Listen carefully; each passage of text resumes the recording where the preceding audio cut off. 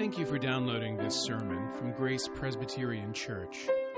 Grace is a church where people seeking more grace, more depth, and more community can start finding their way and sharing their gifts with the world. You can follow us online at graceforsiouxfalls.org. The ring that Tolkien writes about is a symbol. It's a symbol not just of power, but the way power works in the world. The rings are forged as gifts, but gifts that are meant to rule over the people who receive them and accept them. This is how princes rule. Princes rule not just by conquest, not just by power, but by the distribution of good things, by giving gifts to their followers. And when you take the gift, you accept the rule. When you take the gift, you accept the rule. This is the way the ring works in the Lord of the Rings, and this is the way gifts work in the world that we live in. The world offers gifts to us, good, desirable things, things that we long for and lust for. The world offers them to us, and if we accept the gift, we accept the rule. Remember last week we looked at Genesis 4:7, where God, in speaking to Cain, said, Sin's desire is contrary to you, and you must rule over it. There's a struggle between ourselves and our sin, a constant battle. That struggle, sin desires to rule over us. The world desires to rule us. And so it offers us gifts. The gifts it offers are good gifts. The world offers to us ecstasy. It offers fulfillment. It offers security and respect. The world holds out to us fame. The world offers to give us love. From the point of view of the prince who wants to rule, the best kind of gift to give is the kind of gift you only need to promise and not deliver. Because the gift is so good. It is so desirable that simply promising it is enough to get the submission of those who follow you. If I offer you love, a love like you've never experienced before, even if I never give it to you, the hope that you may one day have it leads you to jump through every hoop, to submit to every command. This is the power of the desire we have for these gifts. Ecstasy, fulfillment, security, respect, fame, love. What wouldn't we do to have these things? I mean, who wouldn't you serve in order to have those things? The temptation is powerful. Temptation is powerful. If you want to understand what faithfulness is, so we've been working through Hebrews 11, this roster of the heroes of the faith. If you want to understand what faith is and what sets the faithful apart, it's simply this, that when they look at the gifts being offered by the world, they say no. They don't accept what the world is offering. That's faithfulness. Why not? Why don't the faithful accept the good things on offer? Well, the faithful know that what they really long for, they can't have in this life. What they really long for isn't available in this world. The world can't promise it. The faithful know that those who promise us these things in this world can't deliver them. They don't have them. The faithful know, too, that the desires we feel, the very longings that we feel, those are shadows. Those are copies of a higher reality. You think that the love you long for in this life is the love that will satisfy you. It is a shadow of the real love that will satisfy. The faithful realize this, and they live accordingly. That's what it is to live a life of faith. To turn down the offers the world makes to you of satisfaction, not to accept the gifts that are on offer.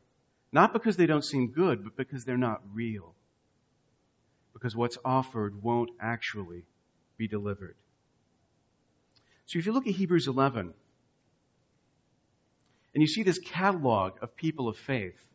Again, last week we looked at the first section, and now we'll look at the second section, the second catalog, where the narrative resumes. We ended with Abraham. We'll pick back up with Abraham once again and keep going forward. And many different people in the history of Israel will be introduced to us. In fact, we'll get so many of them that the author's going to just kind of run out of time and just start throwing out names at the end. But as you chronicle that history and you work through that history and you ask yourself, what do all these people have in common? What is the thing that unites them? What unites them is an attitude about the world, a willingness to forego what the world offers in favor of something else. You'll notice some similarities as we look at Hebrews 11. Starting in verse 17 and working all the way through verse 31, there's some similarities to the earlier list that we looked at last time. It begins with a sacrifice. If you remember, Abel's sacrifice began the list last time. This time, we'll look at Abraham's sacrifice. And sacrifice will come up again in the example of Moses when we get to Moses in this list. Like last time, we'll also end with the faith of a woman.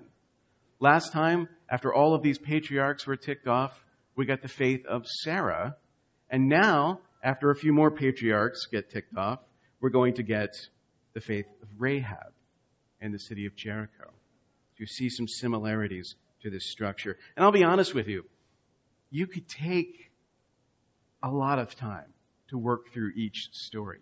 Each one of these verses, each one of these sort of passing mentions refers back to Old Testament stories that are deep and rich in significance. And so we could work for weeks in going through this list. We're not going to do that, partly because I think to do that misses the reason why these examples are being stacked up on top of each other. Right? This is a weight that's meant to grow and to grow. As one example after another is laid on top of it, we're meant to see there's a kind of weight of witness bearing that takes place here. If you feel overwhelmed, you're meant to. This is meant to overwhelm you. These examples of faith, this through line of faith. That the great father, Abraham, was a man of faith. That Moses was a man of faith. We're meant to see these things and see that they were surrounded by faith. So let's look at the text. Hebrews 11, starting in verse 17. And we'll read through all the way to verse 31 for now. By faith, Abraham, when he was tested, offered up Isaac. And he who had received the promises was in the act of offering up his only son, of whom it was said, through Isaac shall your offspring be named. He considered that God was able even to raise him from the dead, from which, figuratively speaking, he did receive him back. By faith, Isaac invoked future blessings on Jacob and Esau. By faith, Jacob, when dying, blessed each of the sons of Joseph, bowing in worship over the head of his staff. By faith, Joseph, at the end of his life, made mention of the exodus of the Israelites and gave directions concerning his bones. By faith, Moses, when he was born, was hidden for 3 months by his parents, because they saw that the child was beautiful. They were not afraid of the king's edict. By faith, Moses, when he was grown up, refused to be called the son of Pharaoh's daughter, choosing rather to be mistreated with the people of God than to enjoy the fleeting pleasures of sin. He considered the reproach of Christ greater wealth than the treasures of Egypt, for he was looking to the reward. By faith he left Egypt, not being afraid of the anger of the king, for he endured as seeing him who is invisible. By faith he kept the Passover and sprinkled the blood, so that the destroyer of the firstborn might not touch them. By faith the people crossed the Red Sea as on dry land, and the Egyptians, when they attempted to do the same, were drowned. By faith the walls of Jericho fell down after they had been encircled for 7 days. By faith Rahab the prostitute did not perish with those who were disobedient, because she had given a friendly welcome to the spies. We'll pause there for a moment. You see many different stories, many different lives. But what we're seeing here are moments in those lives, examples of faithfulness in a lineage, in a history of people who at the time were thought of as heroes of a different way of salvation. But the Old Testament history, that lineage, that genealogy, was a genealogy of faithfulness. If you ask yourself what all these heroes, from Abraham to Rahab, have in common, it's that the faithful sacrifice the rewards of this world for the rewards of the world to come. The faithful sacrifice the rewards of this world in favor of the world to come. They see the world and what it offers very differently. And as they're held up to us as examples, they show us a different way of seeing the world and what the world offers. They speak to us and instruct us in how to be faithful. They say to us, like Abraham, be willing to sacrifice what you've been given. Abraham inherits the promise. He's told it is through Isaac that this promise will be fulfilled. And then God says, Isaac, the one I've given you, that unlikely son, through whom the promise will be fulfilled, I'd like you to take him and sacrifice him. Abraham does it. At the beginning of his book, Fear and Trembling, Søren Kierkegaard, the Danish philosopher, goes through a series of hypothetical situations. He's trying to understand the mind of Abraham. Like what motivated Abraham in that moment? How is it possible for Abraham to take his son Isaac and sacrifice him? And he comes up with all these different ways that Abraham could have seen it. But what the author of Hebrews gives us is one more fantastic than anything Kierkegaard imagines. He says the reason why Abraham was quick to obey, why Abraham was willing to sacrifice his son Isaac, was he believed in the promise so much that he believed that if he killed Isaac, God would raise him from the dead and fulfill his promise. He was willing to sacrifice what he'd been given by God, as precious as it was. He was willing to give it up. That's how great his confidence in the world to come was.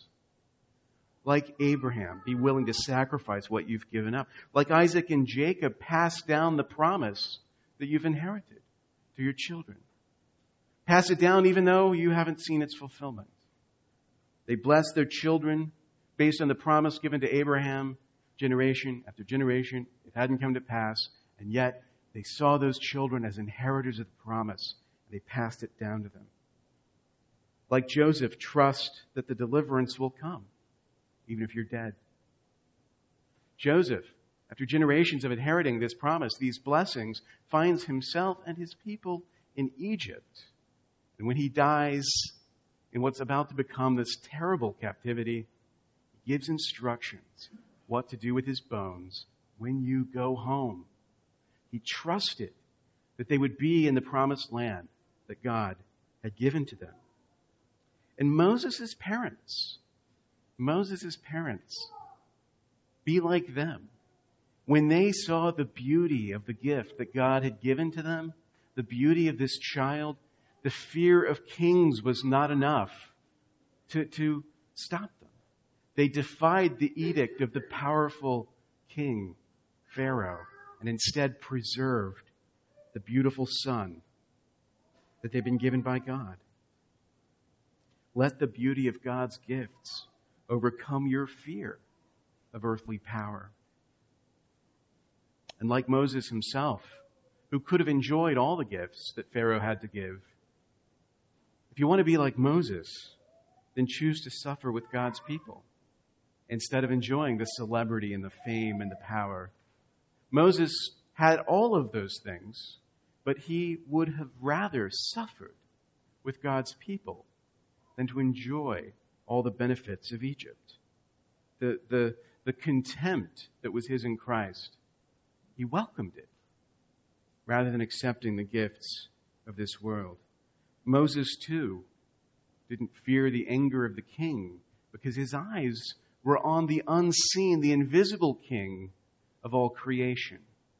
The king he glimpsed in the burning bush. That was the king he feared. If you want to be like Moses, then fear the unseen God over all other powers. And trust your children to the blood of the sacrifice. Like Moses at the Passover is showing faith when he makes the sacrifice and he wipes the blood on the lintel. He's believing that the destroyer will pass over the firstborn. That's an act of faith. If you want to be faithful, then like the people of Israel, when God parts the waters, walk through. And when there are strongholds that God intends to pull down, march around them and blow your horns until they come tumbling down. These were all acts of faith.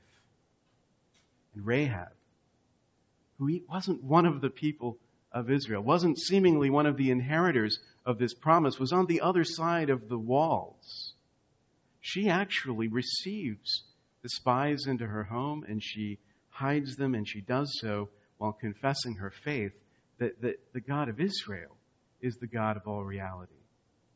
She's willing to turn her back on kindred and tribe, on nationality, on all the loyalties that would have bound her to this world. When she sees that the God of Israel is the true God, she decides, He's the one I will follow. In that simple act of giving shelter to His messengers, she shows her faith.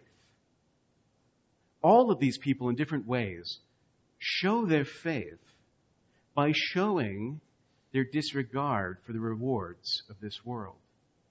And they don't do it because they just don't care. They don't do it because they like suffering. They do it because, as we're told in the example of Moses, his eyes were fixed on a different reward. It's not that he didn't want to be fulfilled and happy, that he didn't want love in his life. It's that he wanted the fulfillment and the happiness and the love that he could only have in Christ. That's the example of faith that they give us. The world tempts the faithful. The world tempts the faithful in order to rule over them. And the interesting thing is, the world isn't worthy of them. As the genealogy continues, this is the point where the author of Hebrews, he hits the fast forward button a little bit. He realizes, I'm trying to give you the history of the Old Testament when we just got to Rahab at the beginning of the book of Judges. There's a lot of ground to cover. I'm running low on papyrus, so we've got to really kick this into gear. So, resuming in verse 32, he says, "And what more shall I say? For time would fail me to tell of Gideon, Barak, Samson, Jephthah, of David and Samuel and the prophets, who through faith conquered kingdoms, enforced justice, obtained promises, stopped the mouths of lions, quenched the power of fire, escaped the edge of the sword, were made strong out of weakness, became mighty in war, put foreign armies to flight. Women received back their dead by resurrection. Some were tortured, refusing to accept release so that they might rise again to a better life. Others suffered mocking and flogging and even chains and imprisonment. They were stoned. They were sawn in two. They were killed with the sword. They went about in skins of sheep and goats, destitute, afflicted, mistreated, of whom the world was not worthy, wandering about in deserts and mountains and in dens and caves of the earth." Each one of those references is a reference to an Old Testament prophet or king or hero of some kind. It would be an interesting homework assignment for you to go through these and try to identify who is being referred to. This would be a good thing to do over lunch. Try to quiz one another and see if you can figure out those who quench fire. That's pretty easy, but some of them are harder, and scholars argue over who is intended. This will test your Old Testament history. But there is one theme that comes through it all. They all suffer greatly. They're all humiliated. They're all brought low. In the eyes of the world, from the perspective of the world, they seem to be the most unworthy of people, the lowest. And yet, it is the world that is unworthy of them. It is the world that is unworthy of them. We hear the promises that are given to us, and we put our hope in them. The world promises things. We hope that we could have those things. As a result of that hope, we actually sacrifice things that we shouldn't. We give up on things that we shouldn't give up on because we're chasing after that desire. We want to deserve what the world promises us. And so we sacrifice things that are precious, never realizing that the promises of this world are not only promises that can't fulfill, but they are promises that are beneath you. These promises, these offers the world makes to you, should be contemptible in your eyes. They're a joke. They are unworthy of you. But the heroes of the faith that we've just read about, they made sacrifices. Don't get me wrong. They sacrificed a lot, but the things that they sacrificed were things that they counted less than what they stood to gain in the world to come. They didn't give up the good things in order to attain things that were unworthy.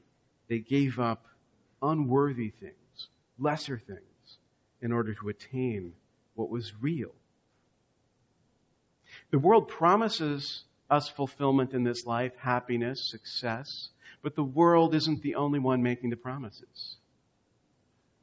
Perhaps the worst example of these false promises is when religion comes to us and makes the same kind of promises to us.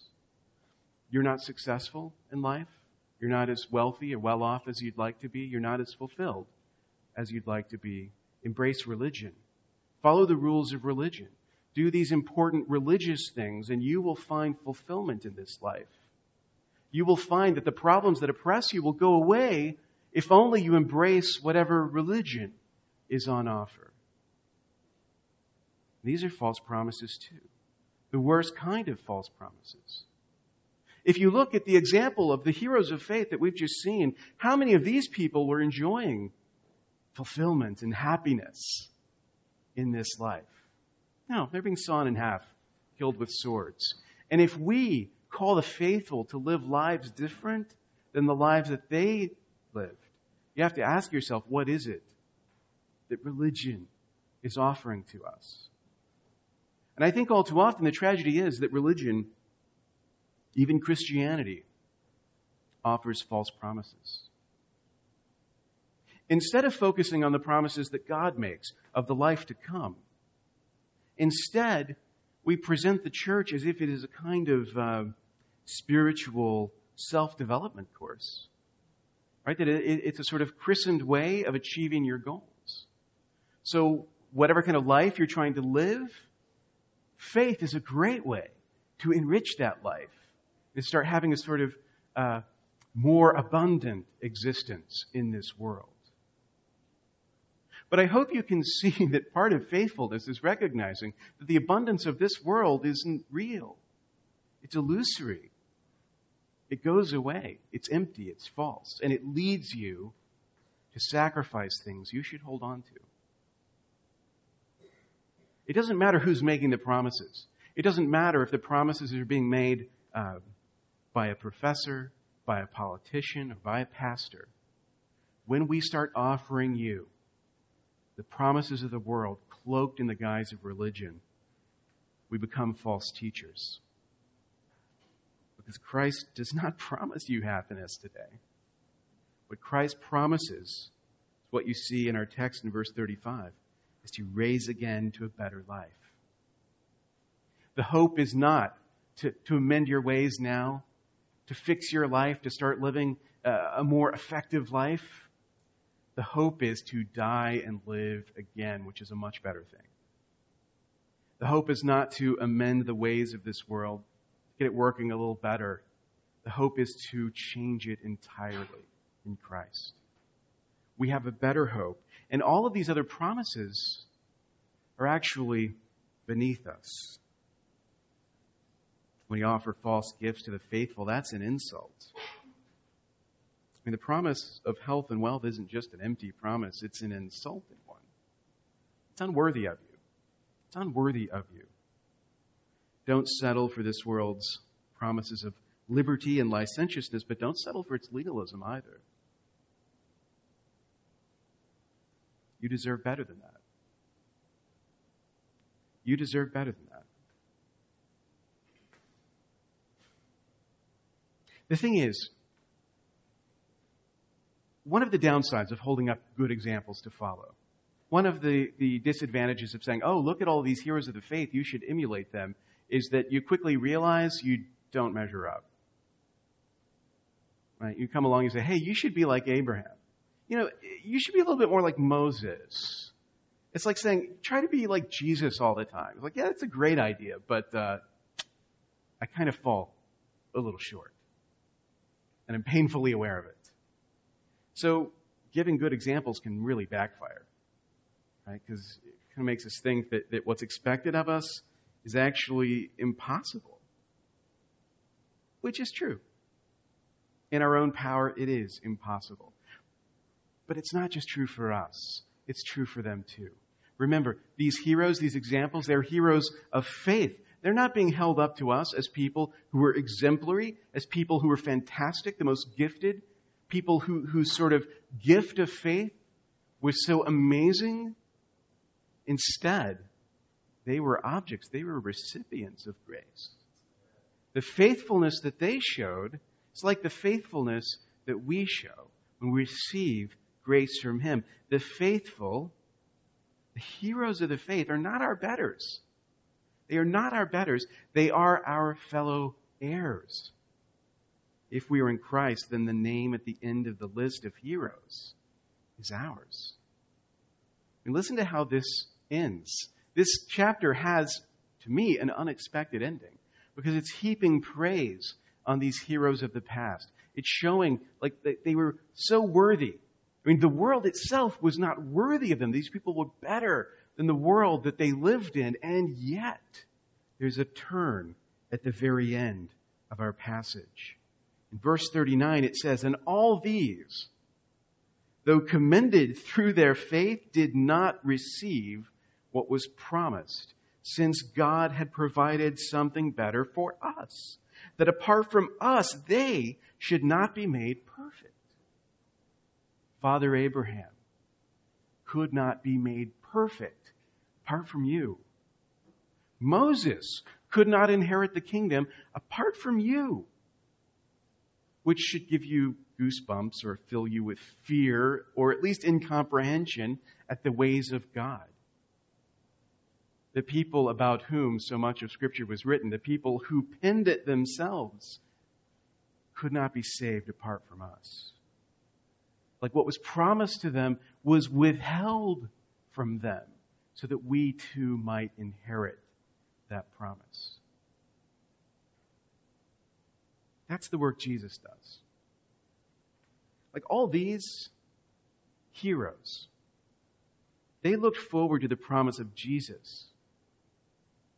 That's what that faith was. They couldn't have explained it to you. They couldn't have given you all the details. It had not all been fully revealed to them.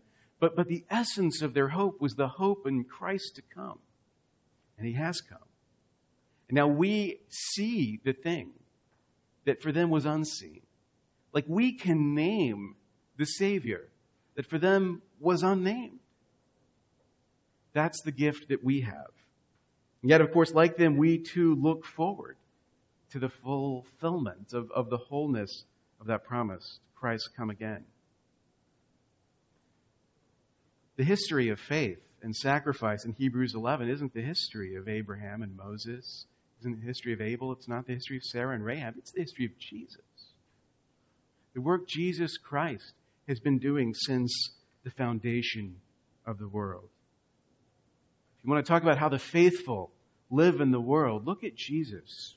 Jesus turned His back on the rewards of this world for the sake of the world to come. When He was tempted, He just quoted Scripture back to Satan. There was nothing Satan could promise Him that was of value to Jesus. The offers that were made were contemptible.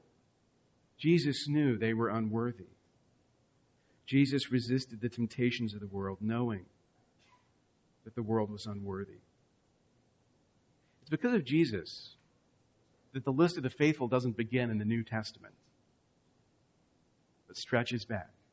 And it's because of Jesus that the list of the faithful doesn't end in the Old Testament, but continues forward. And continues forward not just to like the days of Christ, but to today. And keeps going. When you read these words, when you look at our text, and you see this final sentence, since God had provided something better for us, that apart from us, they should not be made perfect. Realize that in this list of names that we've been rattling off, these heroic deeds of faithfulness, in that list, we too are mentioned. We too are called to be faithful, to inherit alongside Abraham, alongside Moses, the promise of grace. What that means is that the example of these heroes of faith is not given to us to shame us. Their example isn't being set forth so that you can see how unfaithful you are in comparison. You just need to read a little bit more about their lives to recognize that compared to some of them, you're pretty good. It's not meant to shame you. It's meant to awaken you. It's meant to open your eyes to who you really are and to what you really deserve, what your reward truly is, and where it is to be found. Let me end with these words of John Calvin's.